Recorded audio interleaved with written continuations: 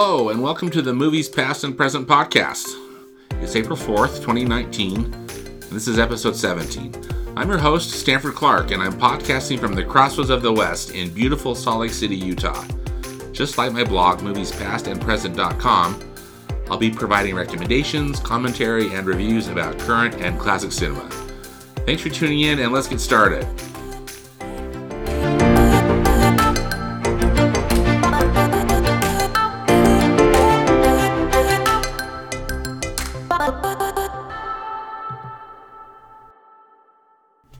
New in theaters this week are three major releases. First one is called The Best of Enemies. This is a historical drama from STX Entertainment.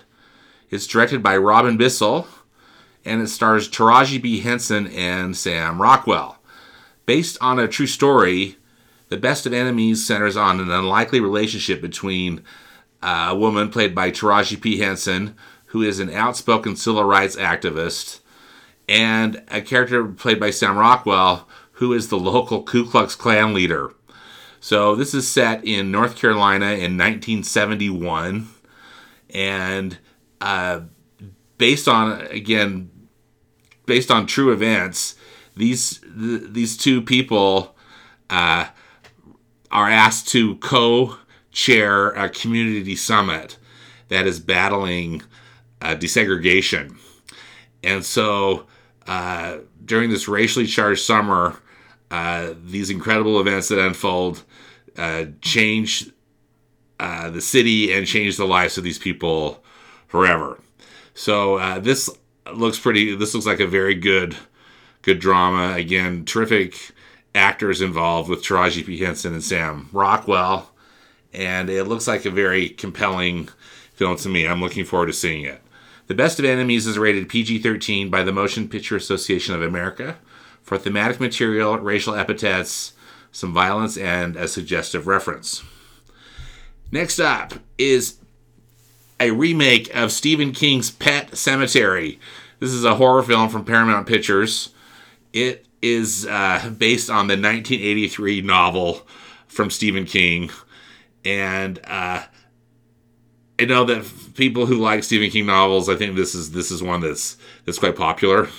You know how I feel about horror films, and I feel the same way about horror novels. It's a pass for me. But this film was adapted in 1989. This novel was adapted into a 1989 film, and then this film that's being released this Friday is a second film adaptation. So it's got the tagline, "Sometimes dead is better." If you're familiar with the story, and I guess a bit of a spoiler alert, but if things get buried in this particular pet cemetery, they come back to life. So, and not necessarily back to the state they were before they died. So, I'll just read the synopsis here. Based on the seminal horror novel by Stephen King, Pet Sematary follows Dr. Lewis Creed, who in this particular film is played by Jason Clarke, who after relocating with his family from Boston to rural Maine, they discover a burial ground hidden deep in the woods near the family's new home. When tragedy strikes, Dr. Creed turns to his unusual neighbor, Judd Crandall, who in this film is played by John Lithgow, setting off a perilous chain reaction that unleashes an unfathomable evil with horrific consequences. Pet Sematary is rated R by the Motion Picture Association of America for horror, violence, bloody images, and some language. Again, this is a pass for me, so you're going to have to let me know how this remake of Pet Sematary is. And then, finally, this week is a comic book movie from Warner Brothers and DC Comics. It's a film adaptation of Shazam. This is directed by David F. Sandberg, and it is they're touting it as a family-friendly comedy, and I've seen Shazam, and so I will be reviewing it here momentarily on this podcast. But Shazam stars Zachary Levi as the title character, but Shazam doesn't. He's a teenage boy who gets endowed with these powers, And when he says the word Shazam, he turns into the superhero. So, again, more details to come up, but Shazam is rated PG-13 by the Motion Picture Association of America for intense sequences of action, language, and suggestive material. All right, so 3 films new in theaters this week: The Best of Enemies, Pet Sematary, and Shazam.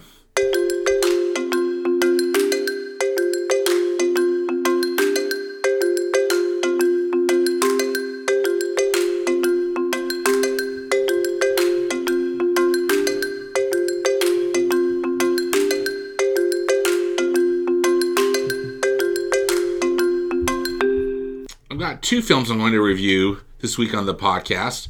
First up is a movie that opened last week. It is Walt Disney Studios' remake of Dumbo. And this remake, as in most these remakes that Disney's doing now, have a combination of live action or actual actors, as well as a very photorealistic computer-generated component, whether that be characters or backgrounds or whatnot. So when people call these the live-action remakes, I personally just like to call them the live-action photorealistic CGI remakes. Maybe I should make that into an acronym or something. But this film merges the familiar narrative of the 1941 animated classic Dumbo with a brand new story.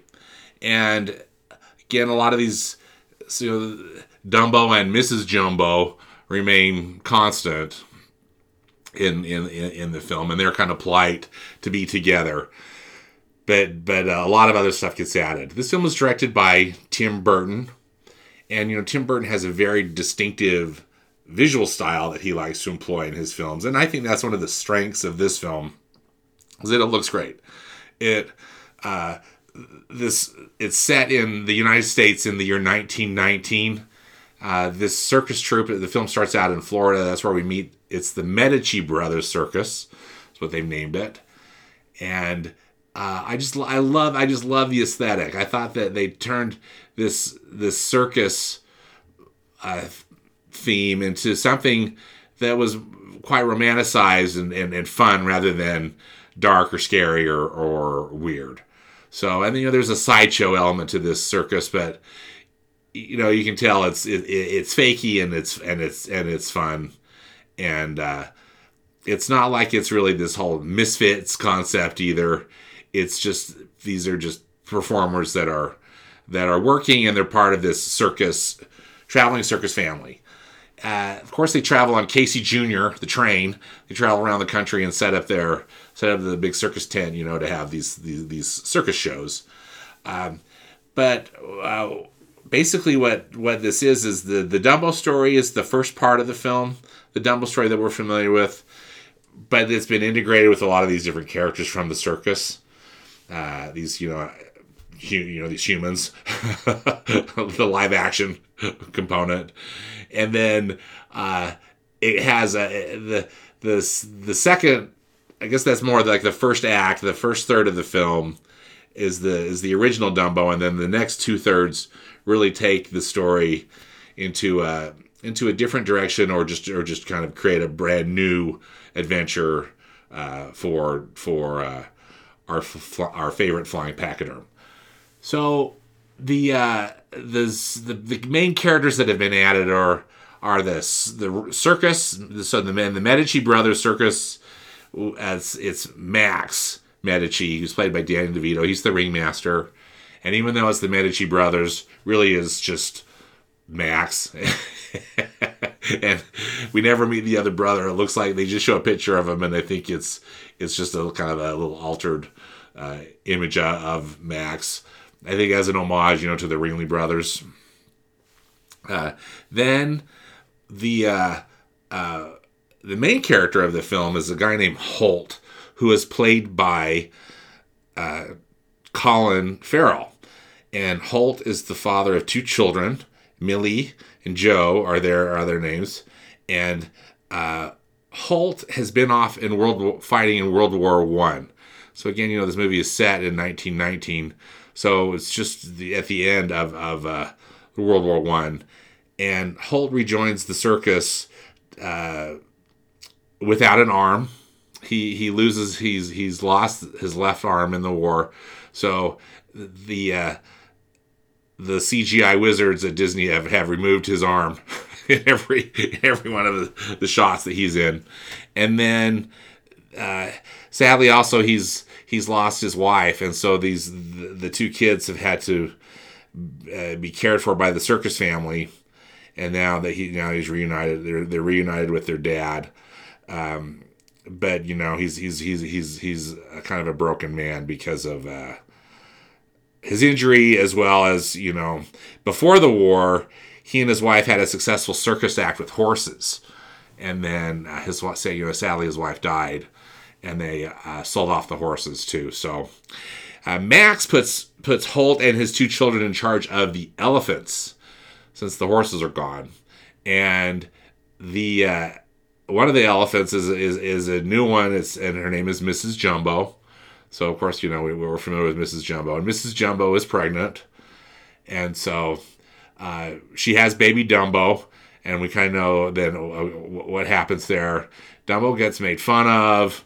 Mrs. Jumbo,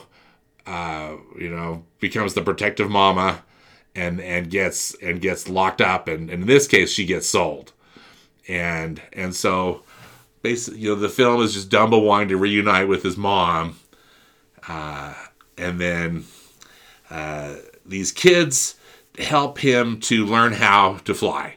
So Timothy Mouse really isn't playing a role in this film, but these little kids help Dumbo learn how to fly, and Dumbo then becomes a big part of the Medici Brothers circus, being able to fly. And this is all again in the first third of the movie, and the Medici Brothers circus just becomes wildly successful because of Dumbo.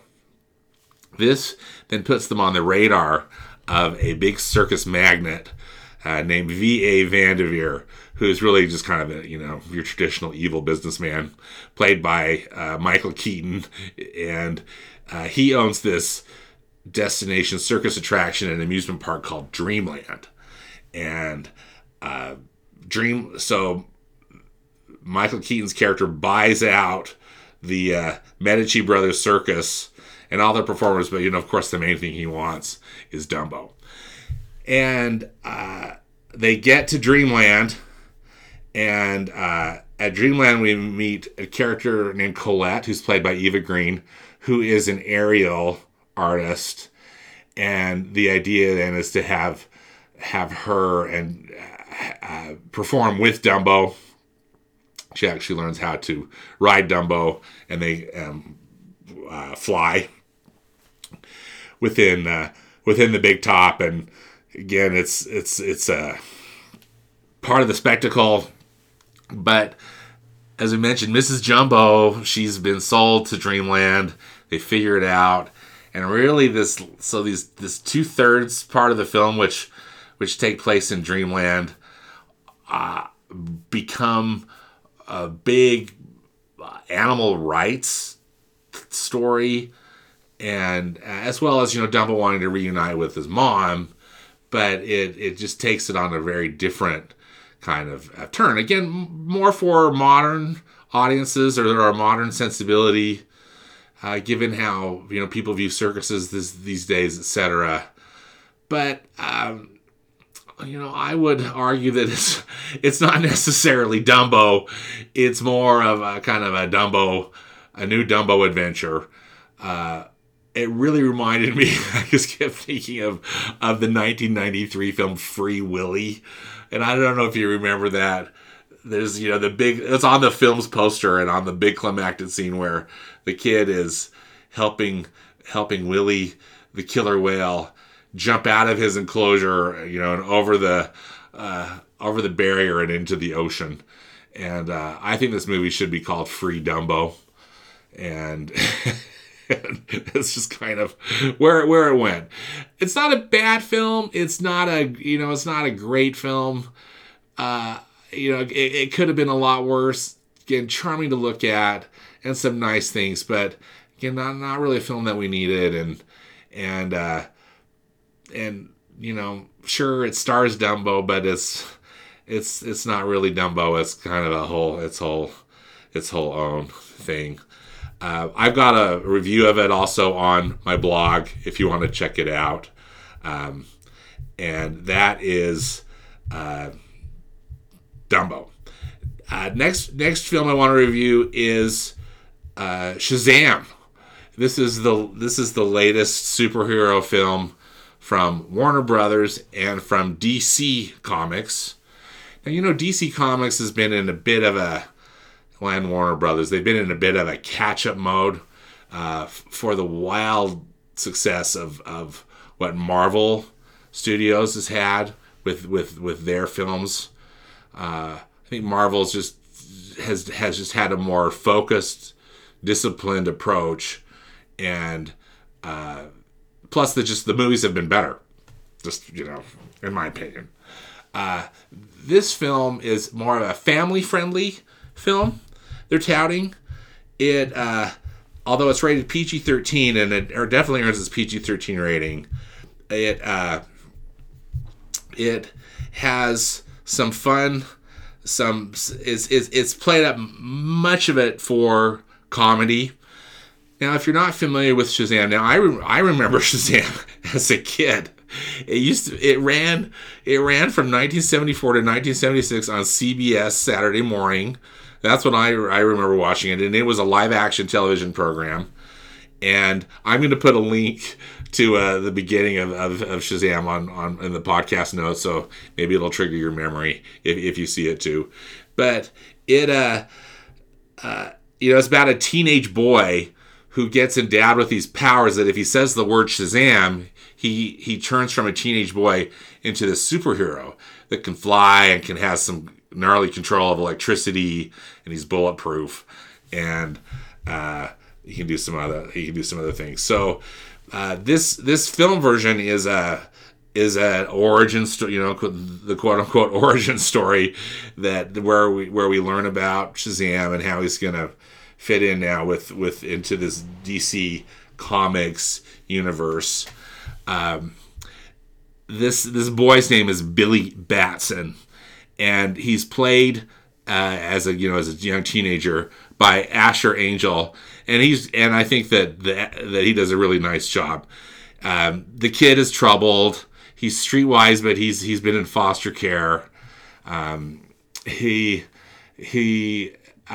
was abandoned by his mother at an early age, and so he's really just been wanting to find his mother. He's convinced that his mother's still alive, and that she's going to want to be with him. That this was just kind of an accident. So it's caused him to go bounce from foster home to foster home, and he ends up in this one particular foster home with that has like 5 other kids in it, and really loving parents, but he befriends a kid who's handicapped, named Freddie, who's played by Jack Dylan Grazer. And so Billy and Freddie, they become buddies, and Freddie in a way is kind of like his sidekick, but he's really more just like kind of a superhero fanboy. But Billy becomes Shazam, and then the two of them, both Billy and Freddie, then have to figure out what his powers are and how this whole thing works in a lot of ways. And I've heard other people talk about this too. It kind of plays like Big. If you remember the movie Big with Tom Hanks in it. But so when Billy turns into Shazam is played by the actor Zachary Levi. And he does a great job. It's almost like he's channeling his inner Tom Hanks, where he can play a teenager in an adult body, and not only an adult body, but a body that's really able to do some pretty amazing, superhero type feats. So then we've got though the big villain, some major big forces and forces of evil. Mark Strong plays the villain Dr. Thaddeus Sylvana, and Dr. Sivana has really got a bone to pick with Shazam. This one I won't give away. I'll let you discover it if you go see the movie. But Mark Strong is a good actor, and he plays a good villain. So Billy Batson / Shazam has to figure out, number one, what he's about, if he's just going to kind of be a silly teenager, or when he's faced with this really formidable villain, what's he going to do? Is he going to be a hero, or just kind of be selfish and silly? So that part's pretty cool. I think where maybe it's not that great for me, and where they're touting it as being all family friendly, the villain is pretty dark. He's got his minions are pretty grotesque looking, and they're also really, really violent. So it's a bit jarring going from kind of the happy-go-lucky, funny part of it, and then when the villain shows up, I think it probably is going to be pretty scary, particularly for younger children. So again, just be sensitive to that PG-13 rating, because I think it's pretty accurate. As I mentioned earlier, it's rated PG-13 by the Motion Picture Association of America for intense sequences of action, language, and suggestive material. So, I thought Shazam was fun. It's got those end credit scenes. I felt like they were, again, just copying Marvel. So, again, really enjoyable. And I know I'm a little biased, but I still feel like DC's catching up. This is a nice piece of work overall, and I think audiences are going to go crazy for it. But I still just feel like Marvel's Marvel's got the edge, and we'll just see how this plays out. So anyway, that's Dumbo and Shazam.